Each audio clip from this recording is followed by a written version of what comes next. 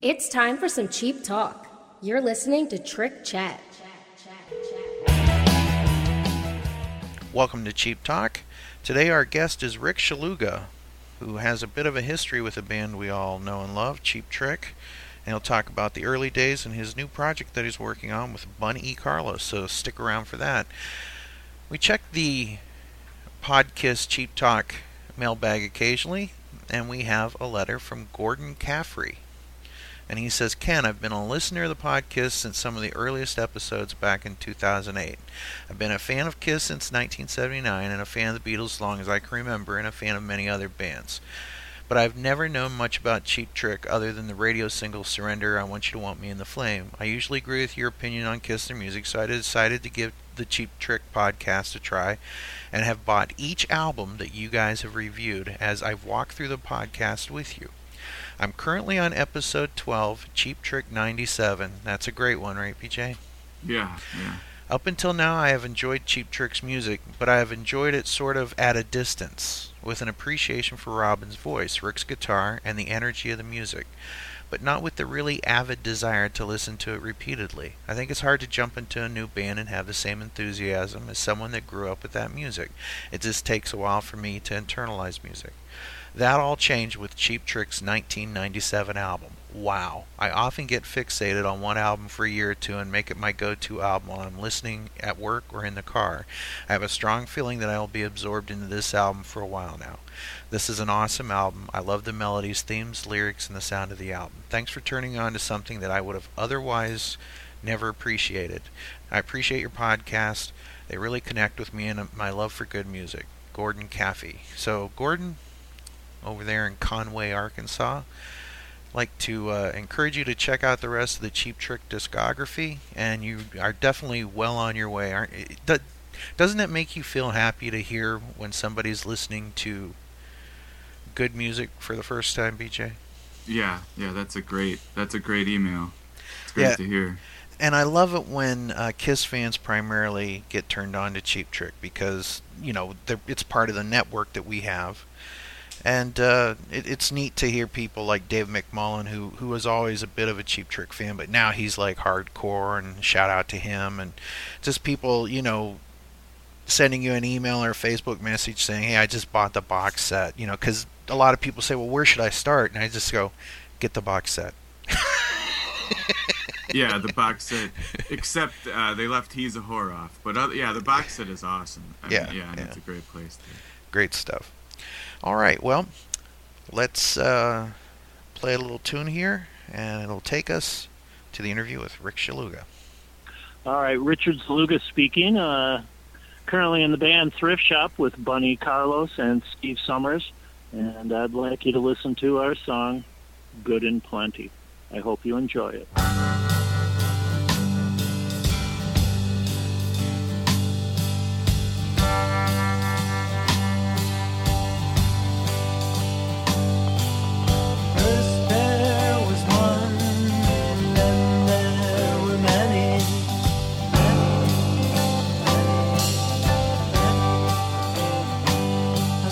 First there was one, then along came many more.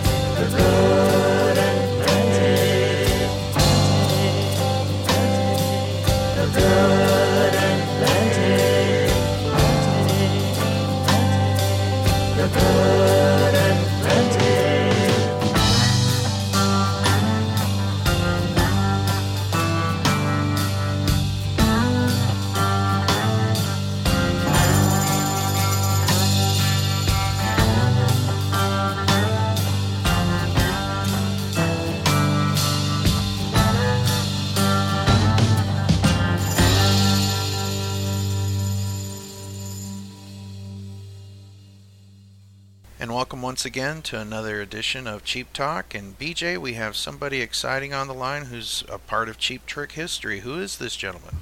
The gentleman on the line was actually technically the original bass player in the band that was called Cheap Trick, Rick Szeluga. Hello, Rick. Welcome to the show, Rick. How are you today? Hi there. How are you two? We're doing okay.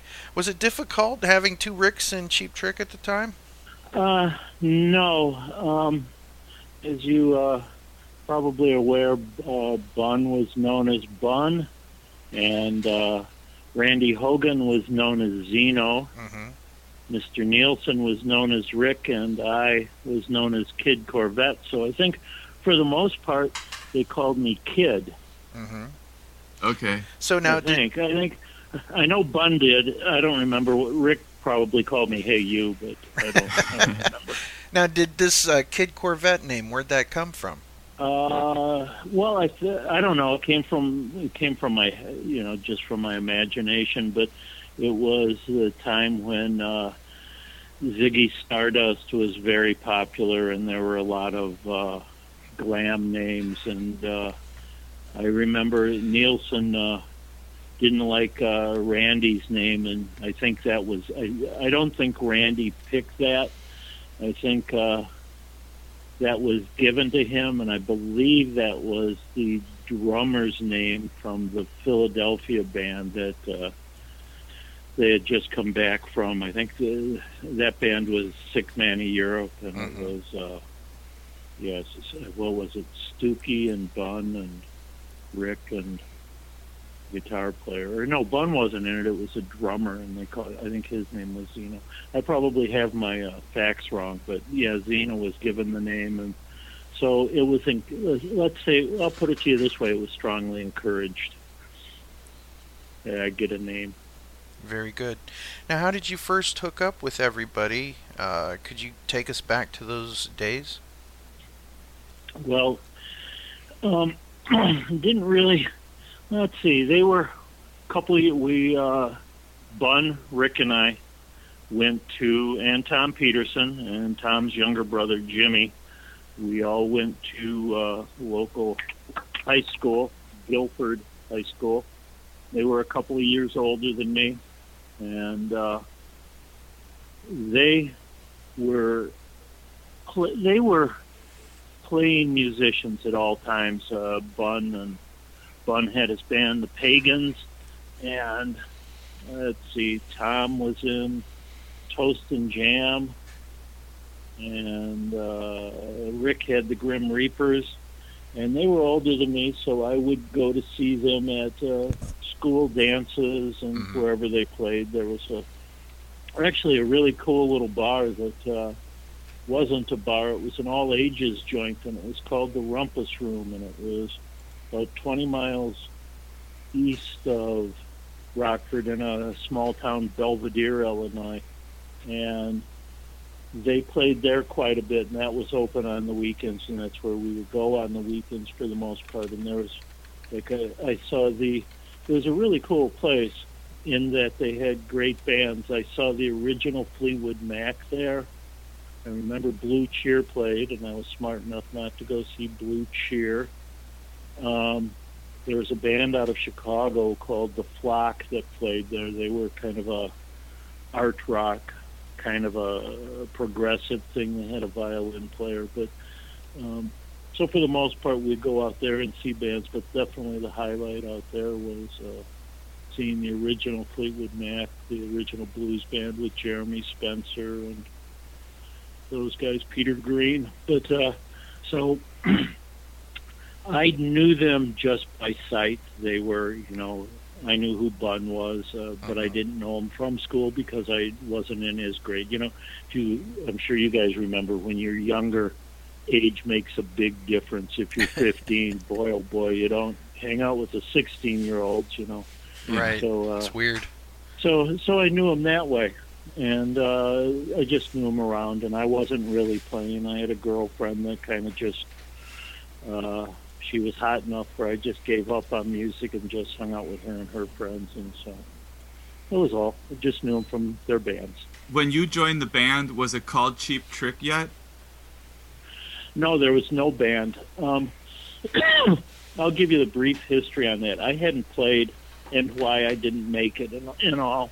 I hadn't been playing music for 3 or 4 years. My music had really stopped. Probably when I was about 15 or something. I had a little band with Cheap Trick's bass player's little brother, Jimmy Peterson, and we were called Steeled Blues, which was a B-side to a Yardbirds song, Yardbirds hit, and I forget what the hit was, but it was the B-side, and we called ourselves that, and we played Jimi Hendrix and Cream and The Who and, all of some Stones, but more the poppy, the power pop stuff from that era. And then I gave up. I didn't give up music. It just went on the wayside. It was never really like first and foremost to me. I had other interests other than just playing music, and so kind of got out of it. And then after I graduated from high school, I got a phone call from Nielsen. He asked if I was still playing bass, and I said, not really, but I still know how to play. And he asked if I wanted to go to Minot, North Dakota, and I thought I would be going with him. And Rick was probably, Rick, I think Fuse had already been and gone, and so he was really well known, and they were a really good band, and knew the guys from that band too, but I wasn't playing, and so he called and asked if I wanted to go to play bass and go to Minot, North Dakota. He's a tricky son of a bitch, Rick is, so I thought he was forming a band and wanted me to go, and I found out later what had happened was he had been asked to go to Minot and play bass, and because he had always dabbled in bass, and he said no, and he, I think, found someone to go play bass, and so this was like his introduction to me. So I signed on to go play bass. I went to Minot, North Dakota. We had like an 18-hour rehearsal. We went with these two guys in this band. I think they were called Weezer Lockinger, and I went with a former drummer of my band, Steeled Blues, and so we go out to Minot. We have 18 hours rehearsal. We pack up we pack up a trailer and a station wagon. We go out to Minot, North Dakota after 18 hours of rehearsal. We show up. We totally suck because we know we know enough music to play maybe an hour and a half, and we got to do 4:45s. So while I was there, I had just broken up with that girlfriend that kept me out of the music, from playing music as much as I probably would have liked to. So I was very vocal and energetic about, let's learn 4 hours worth of music or 4:45s worth of music. Let's practice, because I don't want to go back to Rockford, Illinois. I'd like to stay out here all 3 weeks, and at the rate we're going, we're not going to be able to stay. Well, the other guys in the band were bums, and all they wanted to do was drink. So we got sent back home after a week, and shortly thereafter, I got a call from Nielsen asking me if I wanted to come over and play bass, and I said yes. And I think he had probably been misinformed and told that I was this hotshot bass player, because I was real energetic about rehearsing, because I didn't want to go back home to Rockford. But so I ended up going over, and it was me and Bun, and they had Randy, and I think I was referred to Rick by a fella that's no longer with us, passed away about 10-15 years ago, by the name of Stu Erickson.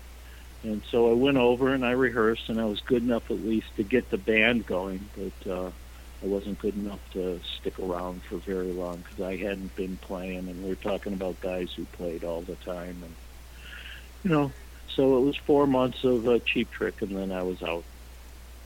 4 months. Stu Erickson had been in the band. He had been the bass player in the band before you, right? For a short time. Yeah, but I don't think they. Yeah, I don't think they were called Cheap. I know they weren't. Well, shit, I don't remember, but I don't really think they had a name. I think what they did was they did a couple of rehearsals, and Stu's wife had told him that if he started playing music again, Stu was kind of a sketchy character, and was told by his wife that if he were to get in a band and start playing music, that their marriage would be over. Wow. So so he was working. His dad, I think, owned a office supply company, so he was working for his dad, and he kept saying, "Call me," because Stu and I had played together for a short period of time. I don't even know if we ever made it out. So Stu, I wouldn't say was really in Cheap Trick, because if I recall correctly, the band was named and there weren't any gigs or anything. So I was the original bass player, but it was all just the formative time. Do you remember when the name was actually decided upon? Well, I don't think there was much decision. I think it was Nielsen, and then he said he liked it, and then it is a good name, so everybody else just agreed. But it was what I remember is we were in this. I think we were in Nielsen's dad's garage rehearsing, and he came up with a name, and we said, "Yeah, sure." So it was, it was like right. We needed a gig. We needed a name because Rick's man. I don't know if he was a manager or just a booking agent at the time, but the guy Ken Adamani. Yeah. He'd gotten a gig and gotten some gigs or something, and so we needed a name. I mean, we were at least good enough to. I was filling the job well enough to at least go out and play some jobs, play some gigs. So. How many gigs did you play? About how many gigs did you play with the band? Don't know. I have no recollection on that. I think we were, for the 4 months, I think we tried to play as often as possible. There were dates sometimes in the middle of the week, mainly the weekends, I'd say. Mainly Madison, and because that's where Ken was, and we just took some jobs. I don't really know though. It all kind of 4 months. 4 months from 30 plus years ago goes by pretty quick. You kind of forget, I can imagine. It just gets blurry. There's a story in Mike Hayes' book about Cheap Trick about how Rick used to do a song called "I Was Cool" by Oscar Brown on the electric violin. Do you remember that? Yeah, but I don't remember it being done. Yeah, you know what? Now that you bring it up, I do remember it. I don't remember how the song goes, but I think it was a showcase for Rick just being entertaining.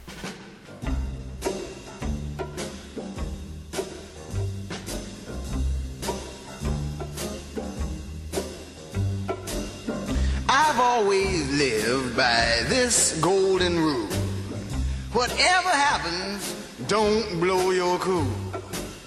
You gotta have nerves of steel and never show folks how you honestly feel. I've lived my whole life this way. For example, take yesterday. I breezed home happy, bringing her my pay. Her note read, "So long, sappy, I have run away." I threw myself down across our empty bed, and this is what I said.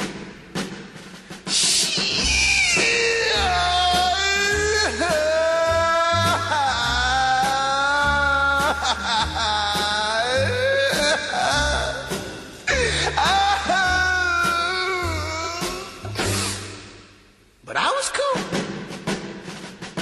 So I went for the road it at an all-night bar. Wound up so loaded I tore up my car. The judge threw the book at me, and when I read his sentence, there I sit.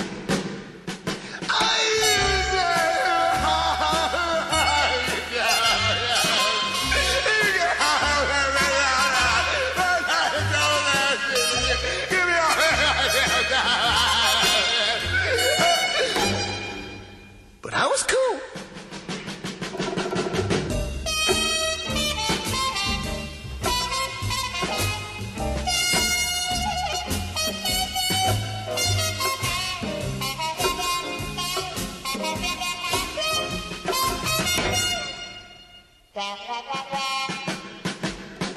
So I said, she's the only one I have to thank.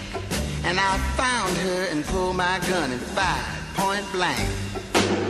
The shot whistled right straight past that woman's head and killed my hound dog dead.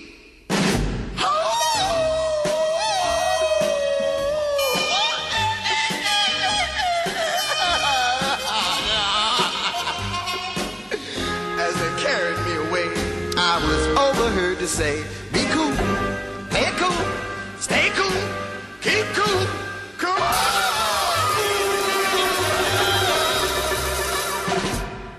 And since his dad owned that music store, he had a bunch of electric violins, and it says he used to smash the violin at the end of the song. I don't recall that, but yeah, his dad was a real character. His dad used to wear his dad wore this.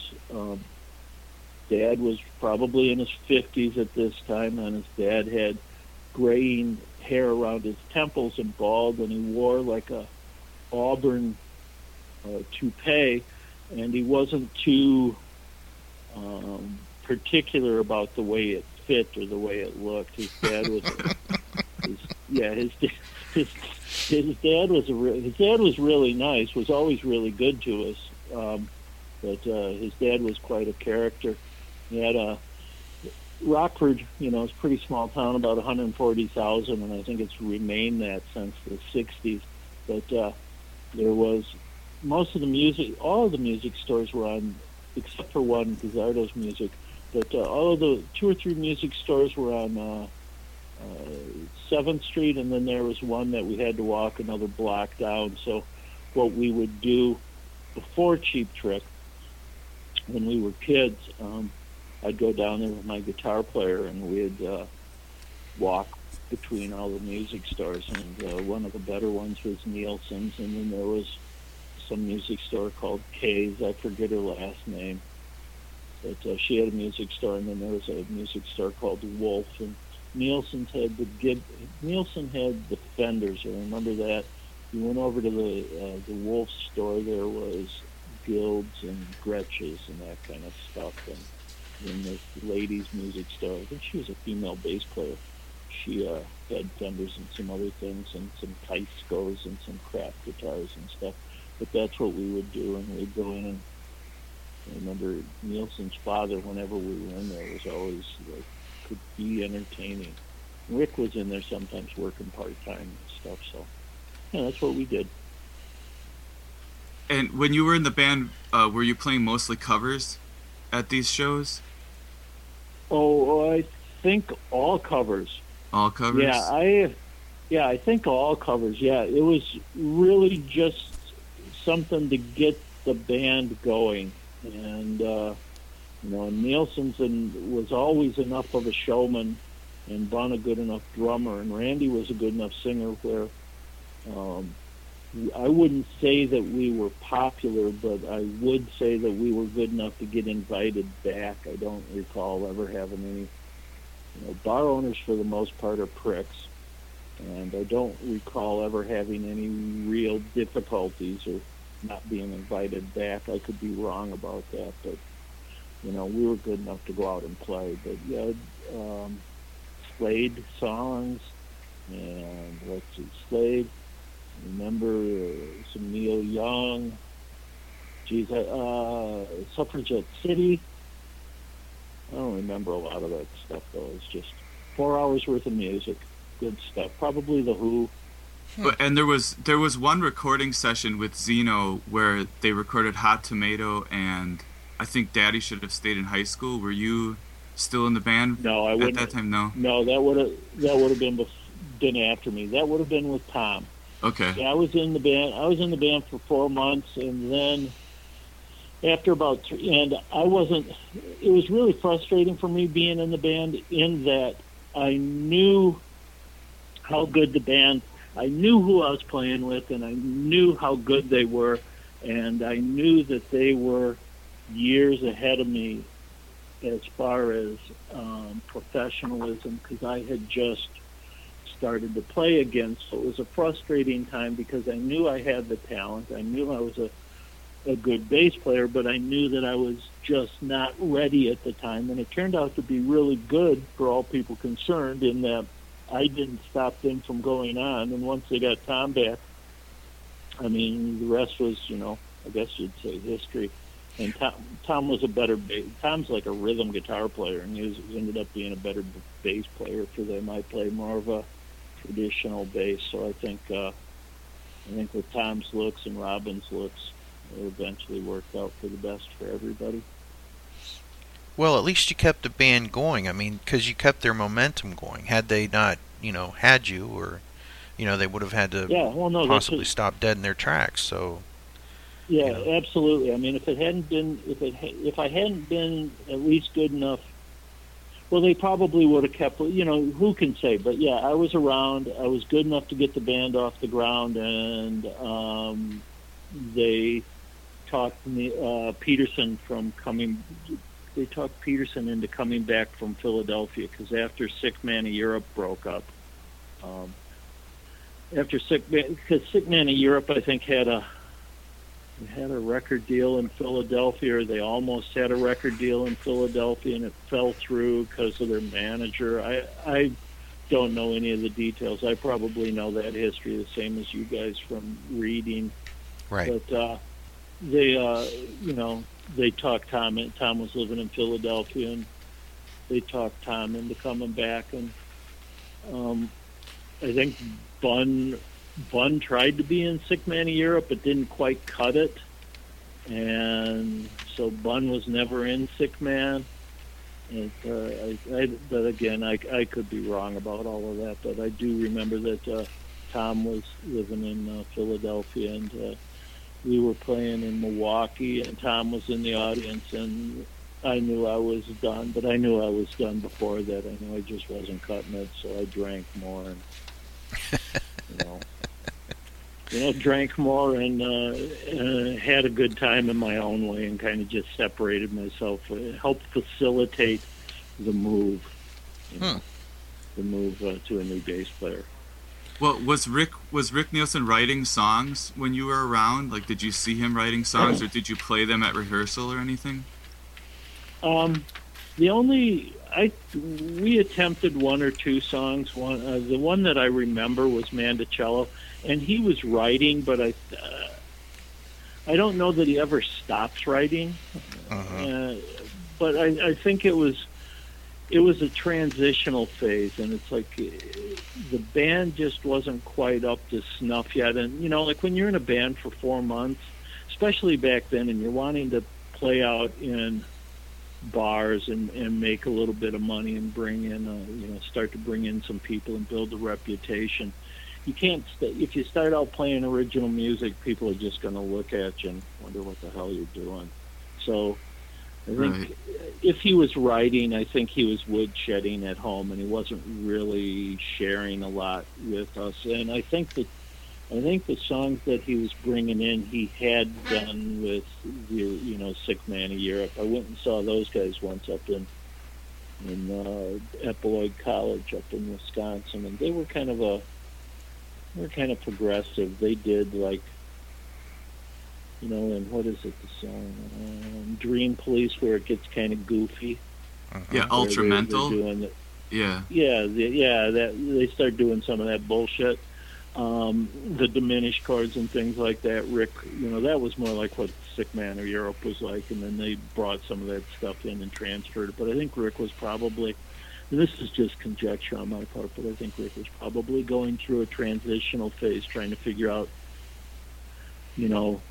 who's in the band, what kind of band do we have, what kind of material would best suit this band, who's singing, what can the singer do, what can the drummer do, all that kind of stuff. So I think he was probably more interested in just getting the band up and running and seeing how good they were. Yeah, it makes sense. Yeah, I think that sounds exactly right. Yeah, when we talked to Stookie, Stookie said that Sick Man of Europe was doing mostly original songs.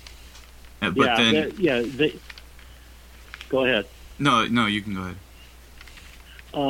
They were, like I say, I think I only saw them once, maybe twice, and they were doing original songs. Some of them turned into Cheap Trick songs, steal a part here and there.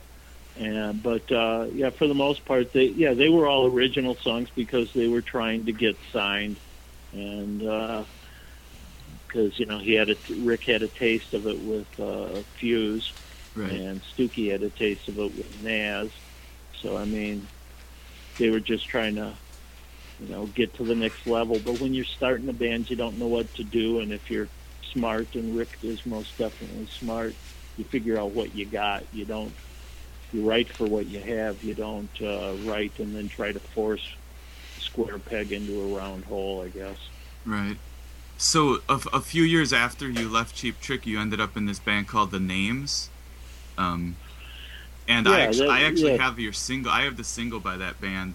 I think I kind of screwed up the names. They were the nicknames. They were a real power pop group, and I didn't play on that. Rick Pemberton, I believe, played the bass guitar because Dave Galuzzo was the bass player live, but he wasn't all that good. So I think Pemberton played the bass on that, and then that band fell apart, and so they brought me in, and because the thing was coming out, they needed a picture, and so instead of like going with old pictures, because we had a little band going, they put me in it, and then I think we lost the drummer and shit. The drummer wasn't on the recording. That Matt Finn guy, he wasn't on it. And I think on the back, does it show a keyboard player, Hauser? Yeah, Steve Yeah, Hauser. he wasn't part of the recording either. That was the original band, which was the only guys I remember were Pemberton and Galuzzo were in that. I forget who the other players were. Okay. Yeah, that was a short-lived thing, and pretty much after I got in it, nicknames disappeared, and we became the Names, and we were a little harder, and those are the guys that you see on the back of that record. That was actually nicknames. And, okay. Oh, so okay. And that's a pretty legendary power pop single, and that song "Why Can't It Be" was on the Rhino compilation in the '90s. Yeah.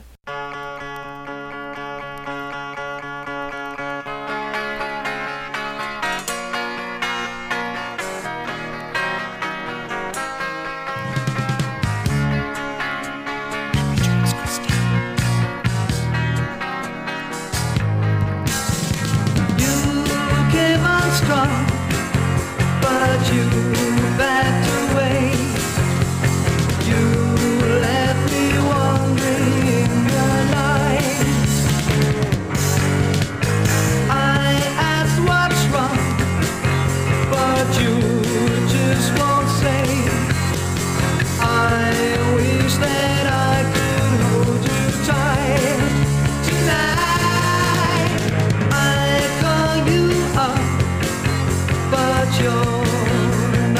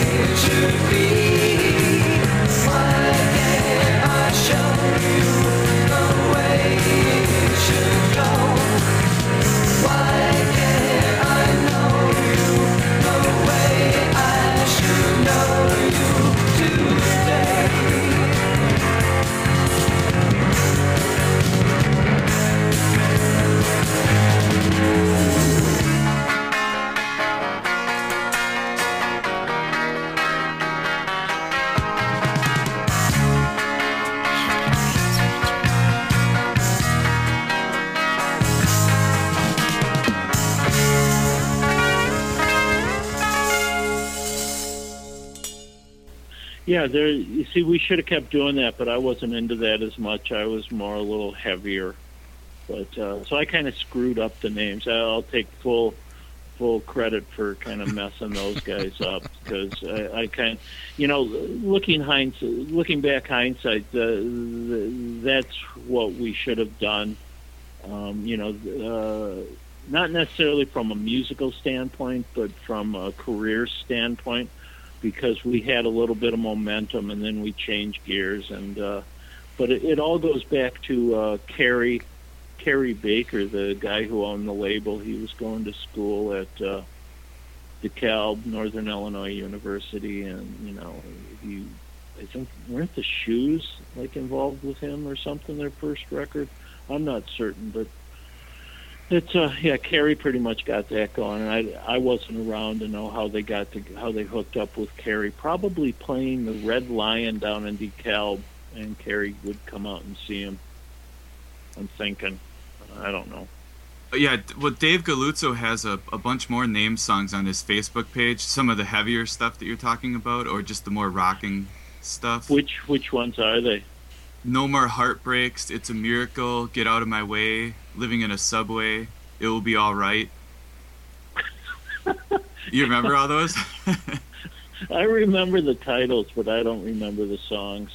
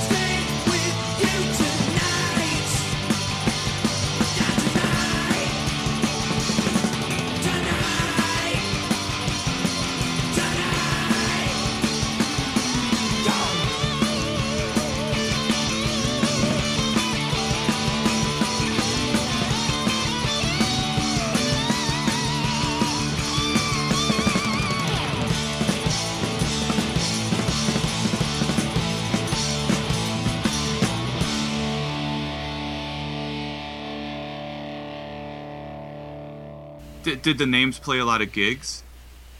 Oh yeah, we played all the time. That's all we did.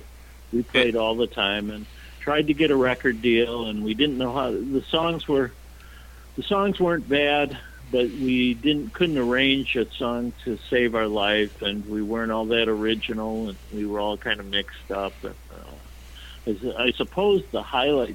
You guys know about the movie Terror on Tour? Yes. Yeah. I was going to ask you about that. Yeah, that's probably the highlight of the names.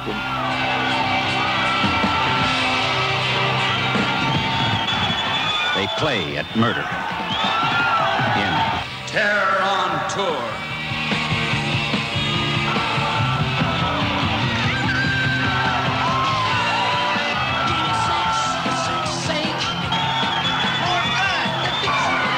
The group makes real music and make-believe death.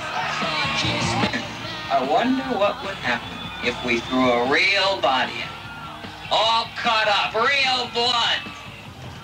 Where's my $50? Until suddenly, their fantasy becomes real. Give it to me now. Oh, Charlie, down.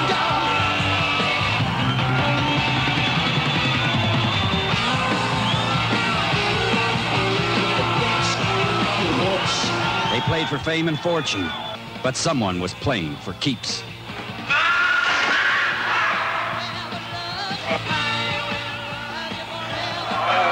Experience it all in Terror on Tour.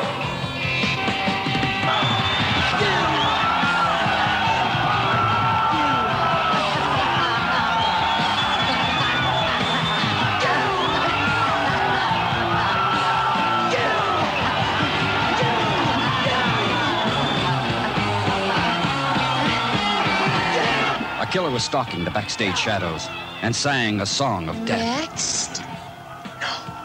You're next. Die.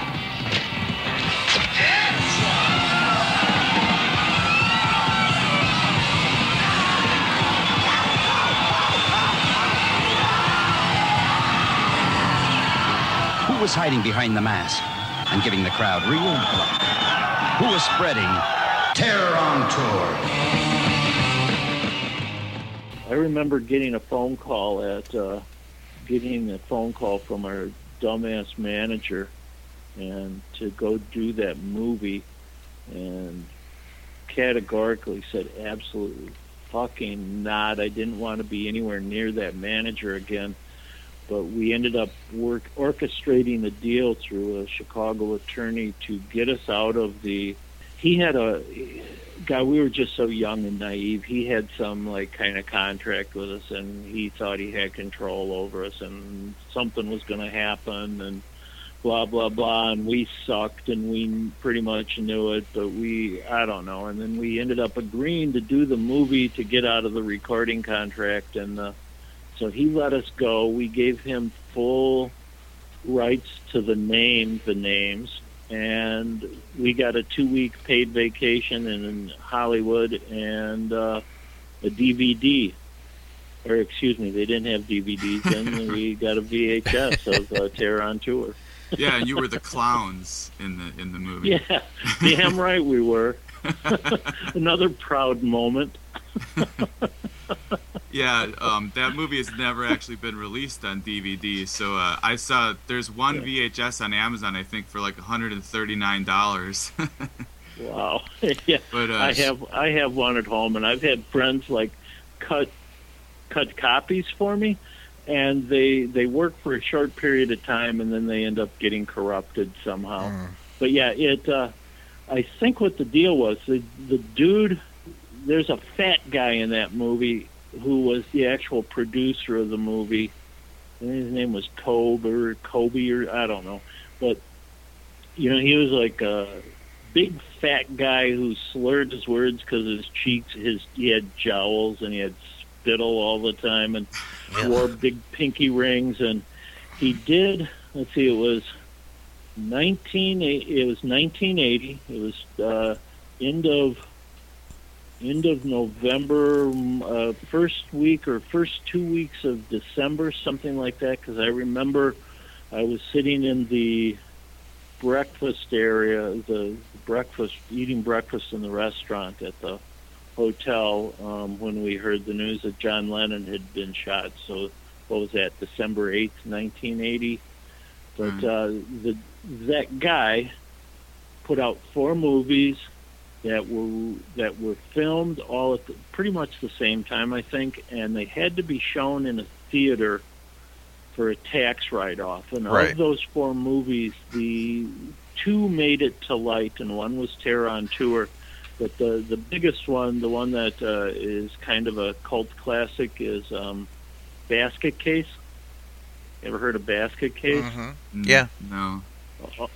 It sucks, but it's really funny because like Terror on Tour wasn't quite bad enough to be a cult classic. It was just like straddling bad and good. But Basket Case was freaking brilliant because it was this guy. This normal kid had a twin brother that looked like a lobster, and he'd keep him in a basket, and then he would control the normal brother's mind, and so the normal brother would like kill people and stuff for him, and the normal brother would feed the basket guy hot dogs, throw hot dogs in there. If you like bad movies, you should rent Basket Case sometime because it's pretty fucking stupid. Just in time for Halloween. What is the secret Dwayne is hiding in the basket?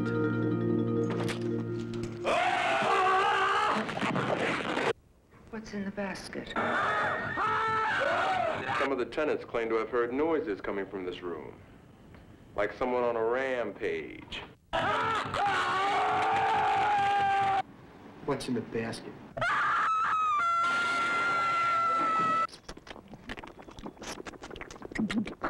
You're that kid Needleman warned me about, the Bradley boy, the freak we separated.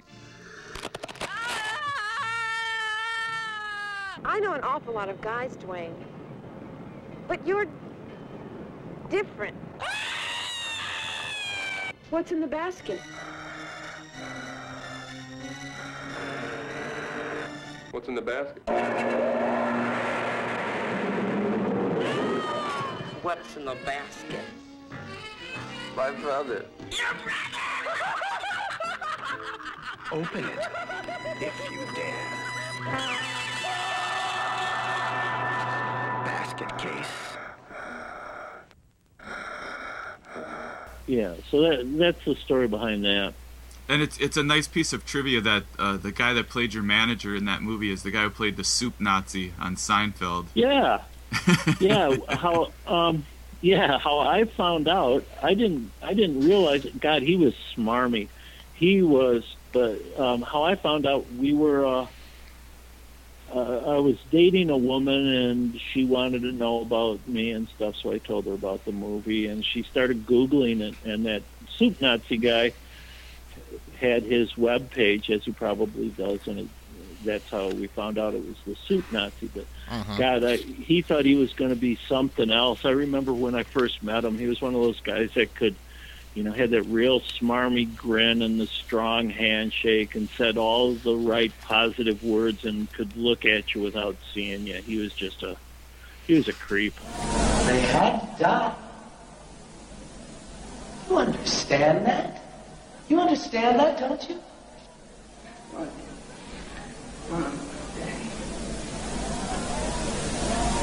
They defiled themselves. Women like that have no right to bring children into this world. They have no right to have children see the filth that they live in. They can't become the mother. That's sacred. That's sacred, and I won't allow it. Of all of them, I liked you the best. You could have helped me. I had to kill them. I had to kill them. They had no moral values at all. They were whores. All of them.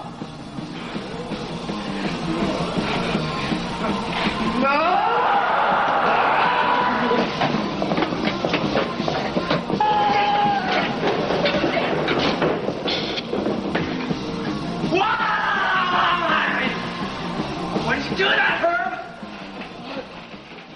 But that was then. He could be a very nice gentleman now. But, he thought he was well on his way to superstardom. Wow. Well, so I wanted to ask you about just the other bands that were around at the same time as the Names. Like, when you ended up in EIEIO, you were with Rob Harding, who was in Off-Broadway, and Mike Hoffman, who was in Yipes. So was there a whole, like, Midwest power pop scene going on when the Names were playing?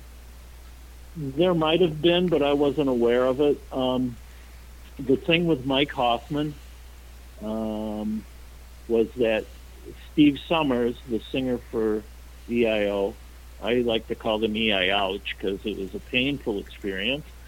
But he had been, I don't know the name of the band, but he had worked with Mike Hoffman and Pete. I can't think of Pete's last name. Pete's a Chicago music attorney now. And I forget the name of their band, and there's they had a singer who is now a stand-up comedian, Michael McDonald. I don't know, but so Steve had worked with him, and Rob Harding. We had backed up off Broadway quite a bit, and Harding and I got along really well, and he's a real knucklehead. He's 100% knucklehead. But he's a wonderful guitar player, and he's a real sweet man, but boy, he's a knucklehead. So the whole thing with EI Ouch was that we had, the whole thing with EI Ouch was I was dating a woman who would become my wife. Her brother ended up becoming the original drummer for EI Ouch. His name was Tommy Chacho. He's on the first EI Ouch thing. Right. He's on the first thing, but I started the band he kept borrowing her car on weekends and not putting any gas in it, and I kept hearing her bitch about him and bitching, and I was like, all right, well, I'm not in a band. Maybe if I get him in a band and he makes $50 over the course of the weekend, he can fill up her tank every now and then. So I started this stupid band. All I wanted to do was play Chuck Berry songs because you rehearse once and then you never have to rehearse again. Right, you and know if it. you're playing in little shitholes like Prairie Moon and that kind of stuff, you can make your $50 a night, so $100 a weekend. And as long as people know the songs and can sing along and dance and you can keep a beat, you're good to go. Right. Steve didn't really care, but he wasn't into doing the Chuck Berry stuff. We had a guitar player by the name of Ernie who had just a brilliant surfer pompadour, and those two had been, I forget the name of their band, but they had been rockabilly guys. So Ernie wanted to play rockabilly. I wanted to play Chuck Berry. Steve wanted to play, I think, American music, like the stuff from the 60s, so it could have been some surf rock and some James Brown and some Motown, and Tommy wanted to play country, and about the only place where all four of us could agree was country. So that's how we got that. And then, of course, we had to throw Tommy out, and we had to throw Ernie out, and that stuff. But let's see, the scene back then, I really don't know of any scene. It's just because when you're living in Rockford, Illinois, there is no such thing as a scene. There's I used to tell people the best part about Rockford was that you could get in your vehicle and you were 90 minutes away from Madison, Milwaukee, and Chicago. Uh-huh. So, right. But so, yeah, there's not much of a scene. We just kind of would go in and play, and our whole exposure to, like, the bands that I recall are Pez Band and Off-Broadway, and I think that's about it. Unless you got other names, I might remember them. And then, well, so you did it. You didn't know Mike Hoffman when he was in Yipes. You met him later. I didn't know him. I knew of Yipes, but yeah, I didn't know Mike Hoffman very much. I knew that he was highly respected by Steve, but Mike Hoffman has a tendency to not want to commit, and just as you're getting ready to do something, he leaves. Like we were getting ready, EI Ouch was getting its record contract, and that's right when he quit to join Semi Twang, and then him and God, fucking guitar players are a nuisance. They're just the most annoying people in the whole wide world. Right behind drummers. But so get this now. If you don't find this annoying, so Hoffman quits, and then he tells us, "Well, I never really wanted to play with a second guitar player anyway." And it's like, well, then why didn't you fucking tell us when we were when we asked you to play? So we shared that with Rob, and he goes, "I never really wanted to play with Mike either because I wanted to be the only guitar player in the band." And it's like, you fucking idiots.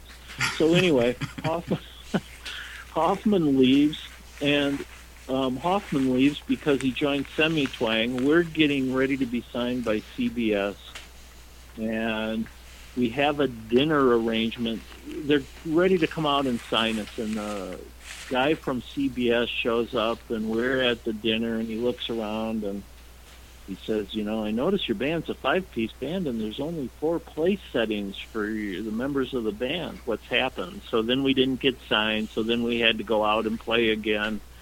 And by then, Tommy was still in the band, but then we had to fire Tommy because he was a junkie, and and then it was just Rob, and so I don't know. A lot of good memories. Wow. Well, yeah, I mean that's the Names and EIAIO are both really, like highly respected, highly regarded bands by like people in the know or nerds like me. But I mean, you did some great work with those groups,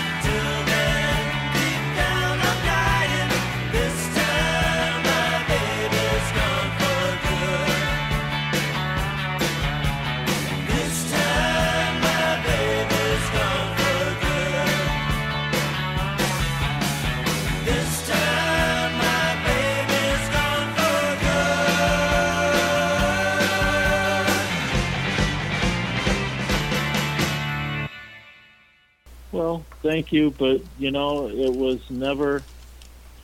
It could have always been better, Like if you listen to the first record, the drums sound like shit. Well, yeah, that's the '80s, though. I mean, the drums always sounded like shit. we also ran out of money. We ran out of money while we were recording, and we were fighting with Steve Berlin for the normal reasons that you fight with producers. And the second record, the drummer was a better drummer than technically a better drummer.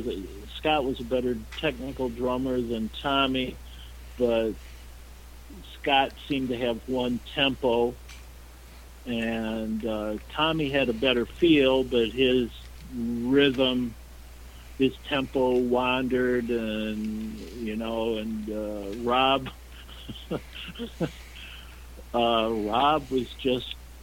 Rob wouldn't show up to gigs at the end, and even in the middle, Rob is the sweetest man, but boy, oh boy, he's got his own way of doing things. He wouldn't show up to gigs, and Steve and I'd be there, and where's Rob? And like one time we found him sleeping in his back of his car. He snuck out of a gig in Madison to supposedly go buy airplane glue, and he went and crawled into the back of his car and fell asleep, and we went on 2 hours late, and he was just a goofball. But it turned, I think the way he thought also made him such a brilliant guitar player, because he was really good and very creative. Probably the second best guitar player I ever worked with. Absolutely. Well, going back for a second, I wanted to ask you, did you know John Brandt and Pete Comita at all when you were in the Names and the bands that they were in? I knew who they were. I knew who they were. I didn't know. Pete was a guitar player. He wasn't a bass player. Pete was a guitar player. Right. Rumor always had it he got hired because he looked more like Tom than anybody else, and he could do the gig. But he was never a bass player. John Brandt was a good bass player, but I didn't know him. Generally, what happens, at least this was my experience, is when you were in a band, you would play with the band, and if you played with them a couple of times, you would end up ponying up with a guy in the band, not necessarily the whole band. And me, it was Harding. And with the Pez band, if I got along with anybody the best, it would have been, what was the guitar player's name? Was it Mickey? The Greek guy. Well, Mickey was the drummer. God, I can't think of the Greek guy's name. But he was really good, and I ponied up to him a little bit. But for the most part, I didn't hang out with people. Just, except for Rob. I hit it off with Rob. Maybe I'm a knucklehead, too. So there were two bands that John Brandt and Pete Comita were in, Star Driver and The Thumbs, that I know about. Did you ever see either of those bands or anything? The first band, no, but The Thumbs I saw, yeah. The Thumbs were really pretty good. They followed Pez Band. And they were really pretty good. They were good. They were great, and a lot of it was just because that guy Cliff, Cliff was a fucking character. Cliff thought his shit was a work of art. Cliff was he really did. He thought his here's some stories you might enjoy. This was more off Broadway. I know. You're talking about Cliff Johnson, who was the singer at The Thumbs, and then off Broadway. Yeah. We played a lot. See, I got to know Rob more in off Broadway. The name backed up off Broadway quite a bit because we were both booked by Adam Annie, off and on. They were all the time, but we were off and on a little bit, and so we worked with off Broadway quite a bit. And Cliff, they had a road manager. Joe Love was their road manager, and of course his job was to corral people from at the end of the gigs and make them get back in their Winnebago and that kind of stuff, or in their they had a rental station wagon, and they drilled a hole when they started the band. We played with them up here in Minneapolis, where I live now, at some bar that I don't know if it's still around or not, but they love to drink beer, and they drilled a hole in the floorboard of this rental vehicle, and then they had a hose with a funnel on it so that they wouldn't have to stop to slow them down, so they'd be able to drink as much beer as they wanted. Then they'd pee into the funnel, and then it'd go go through the floorboard, and out onto the highway so they wouldn't have to slow down their progress. So and I heard that when they were ready to upgrade to like a small Winnebago, they couldn't turn the car back in because it all smelled like piss. And then after a while, they had the Winnebago. And see, I don't have any stories like this about any of our antiques because we were always just good little suburban boys. We just didn't fucking party like mad dogs the way those guys did. But Cliff shit in the glove box of the Winnebago because they were angry at Joe Love because he would stop them from partying, and they knew he would need a map at some point in time while he was driving, and the plan was to, well, we just won't help him get in the glove box, and he could reach over and then he'd grab the shit, and then these guys weren't brilliant. They were mad at Adam Annie because the band was falling apart, and they took hay bales and put them in there, and I think they blew off M80s in their motorhome because they were mad at Adam Annie, and they owned it, and they're just stupid guys, or musicians, I guess, is another way of saying it. That's probably more accurate. But another thing that they did, let's see, what? Oh God, there's this. Oh, they got Kenny into the band after the drummer left, so they get Kenny into the band, and we're up in the reason I know this is we were backing them up this time. We were up in another Minneapolis bar. We were staying at a motel, and the motel was the kind of where you could go from one room into the other room, Mm-hmm. And the beds were butted up against the same wall. It was just a mirror image of the rooms. And so while they got Kenny out of the room, some people took Kenny, took him off someplace, and they took apart a lamp. And you know how the lamp has the support, that threaded rod that goes up from the base of the lamp up to the top of the lamp? Yeah. They took the two paintings down off the walls, and they pounded that through the wall at like a 45 or a 60 degree angle, and then they cleaned up the mess, put the paintings back on the wall, and then Kenny, when he went to bed that night, he peed down the connecting rod and it came down on his head, and they shit in his shoes, and they did all kinds of wonderful, nice things like that for him. So those guys were nuts, and yeah. So I didn't know. I just knew the guys I knew, and like I say, it was mainly Rob. Right. Wow. Yeah, and that's just some of the stories. I mean, there's a ton of stories about those guys. They were really characters. They were more along the lines of, what we think about when we think about, rock and roll knuckleheads. They were those guys. Wow.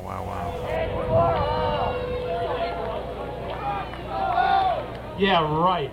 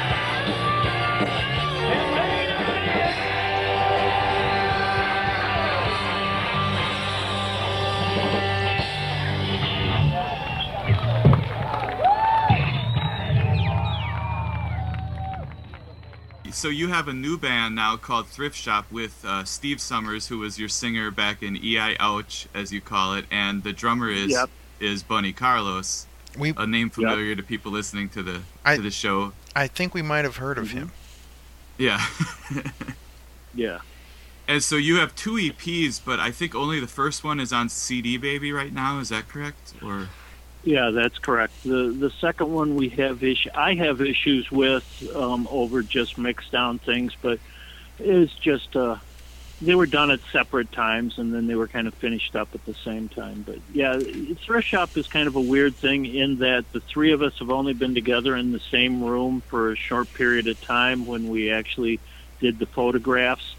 It's, this day and age, you can do everything on computer. Right. That's what we did. Steve and I would get together. We'd record song. We'd write a song and record it immediately. Then we'd ended up sending it to Bun. He put the drums down. Then we got it back and touched it up and mixed it, and it is what it is. So there's not much forethought to Thrift Shop. It was really pretty much like, well, the story on Thrift Shop was I was riding my bicycle home from work one day about 5 years ago, and at the time I was living in Shakopee, Minnesota, which is where Mystic Lake Casino is, where a lot of bands go and play. And, one moment. I like when you play it. So I'm riding my bike home one day, and I look up, and they have, the electronic billboard, and it says REO Speedwagon, and Steve Summers has been Kevin Cronin's guitar tech for about 10 years. And I go, well, shit, I haven't seen Steve in 20 years. I can go see him. When are they playing? And it turned out that they played the night before, so, of course, my timing was spot on, and so I didn't get to see him, but I got in touch with him, and I said, next time you're in town, come on over and make you up a supper and stuff. So we got together a couple of times. And then it just came to the point where we would get together. He would come to Shakopee, and we would work on some material, or I would go out to Sierra Madre, where he lives with his wife, and we would work on some material. And so not much forethought. It was more like reunion times, It wasn't like there's no forethought to what should we sound like, what should we do. It was just like, let's get together, pick up a couple instruments, see if anything happens, and record it. Yeah, obviously you're going for a lot of different styles in the songs. Like each song is kind of a different style, it seems like. Yeah. And so are you each...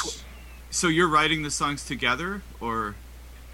Yeah, everything is... You see, when you have two songwriters, like EIO was two songwriters, and there's always some kind of a competition when you got two songwriters, whose songs are the best, or, what should we do, and blah, blah, blah.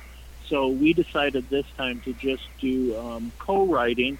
That way they would be both our songs. And because they were written over a period of years, and because we weren't working together, technically, we didn't have a band. There's no rehearsals. It was just like, well, what do you got? I got this part that goes like this, and let's see what we can make it.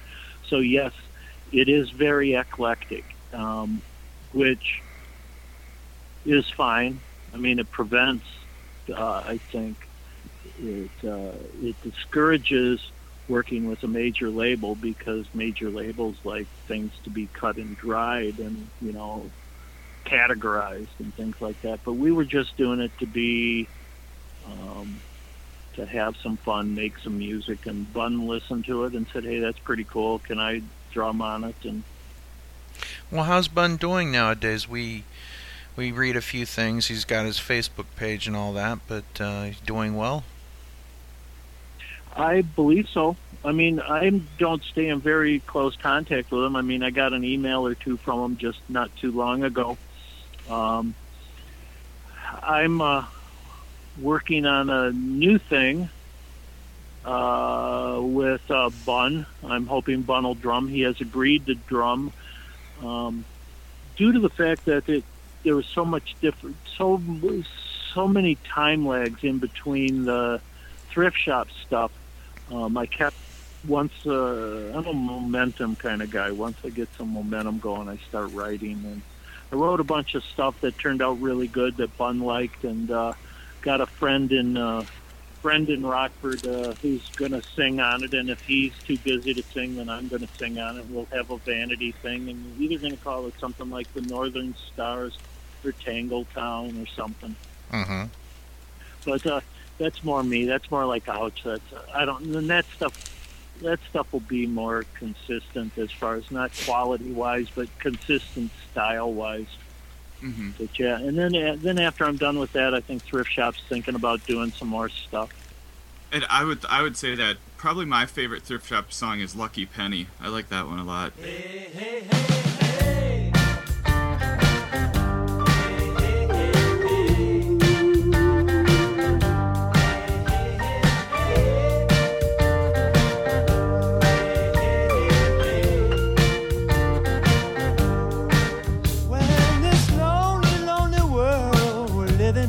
Dragging me down. Pick it up and all day long you'll have to do. And all my cares and woes are spinning my head around. My heart is so full. I need to spread the gospel, what I'm on about. You're my lucky penny, lucky penny.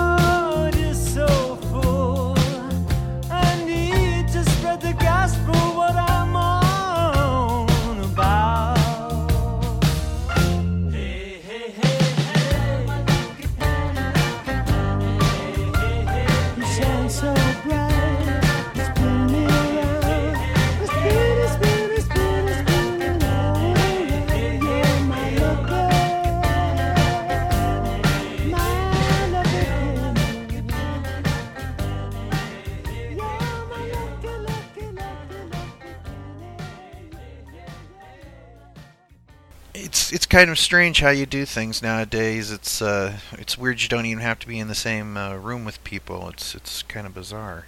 Well, kind of like how we're doing the show right now.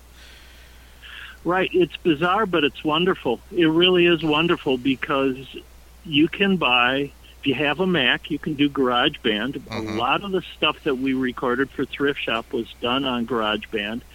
Steve had some Pro Tools. I go with a different system. But what's one of the really nice parts, especially I would say it's for all musicians, but I would think especially wonderful for young people just starting out, is that like all of the bands that we've talked about, if you wanted to do any kind of recording, you had to go into a recording studio, and I forget what it was, $50 an hour, $100 an hour. Mm-hmm. If you wanted to do a 3-song demo, you were spending $1,000 to $3,000, depending upon what you were doing. Right. And it was just expensive. And now you can buy quality instruments for $300 to $500. You can record for next to nothing. All you need is a microphone and one of the systems. And so, Steve and I would get together, drink a lot of coffee, eat a bunch of magic brownies, and just get fucked up. And because neither of us drink, get fucked up, play, have a good time, and that would be what it was, and no expense except for the flight. And the brownies. And, the brownies. Yeah. Yeah. Right. So I mean, it's just it's there's positives and negatives about it. Part of the randomness to the new recording is that you can write a song, but you're not with your drummer. And if you have a song, and if you think of the song as, this is how I think of songs as templates.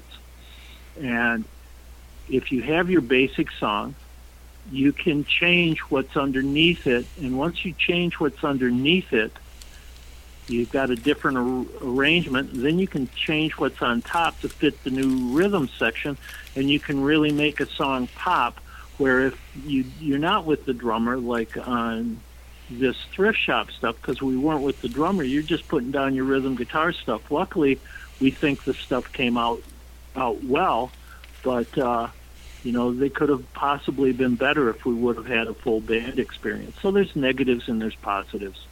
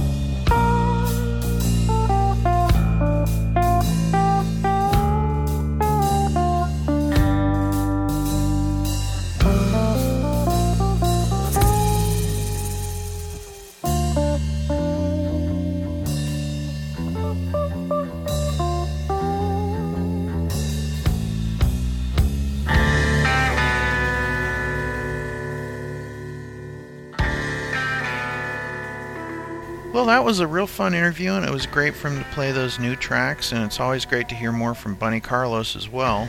It's nice to hear those early stories about Cheap Trick. Can't get enough of that stuff. It's great kind of documenting Cheap Trick history with you, BJ. It's kind of fun. Yeah, it's a lot of fun for me. I hope it's fun for the listeners. I hope people out there enjoy getting into this kind of minutia about the band. And we really think you should support this new project with Bunny Carlos. Anything with Bunny and the guys, just let them know you love them, and you can do that with your dollars. And BJ, how can people get a hold of this? Yeah, on the site CD Baby. If you go to CD Baby and search for Thrift Shop, I think there's 7 songs on there.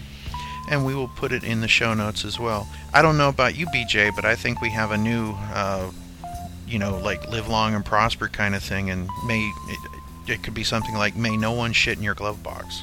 So yeah. All but, right. I don't know if you know that band off Broadway, but they were great. Yeah. Well, that's another good one, and hope you enjoyed all the rare tunes and the cool interview, and we'll see you on the next Cheap Talk episode, and until then, may no one shit in your glove box.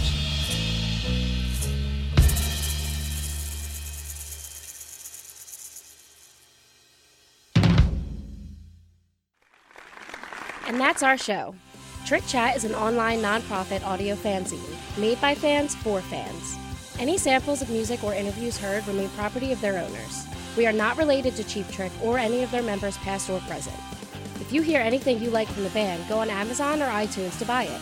If you enjoyed this show, like us on Facebook and rate us on iTunes. Thank you for listening. Until next time, I'm your announcer, Chelsea Epstein, saying keep cheap trickin'. Get it together, BJ.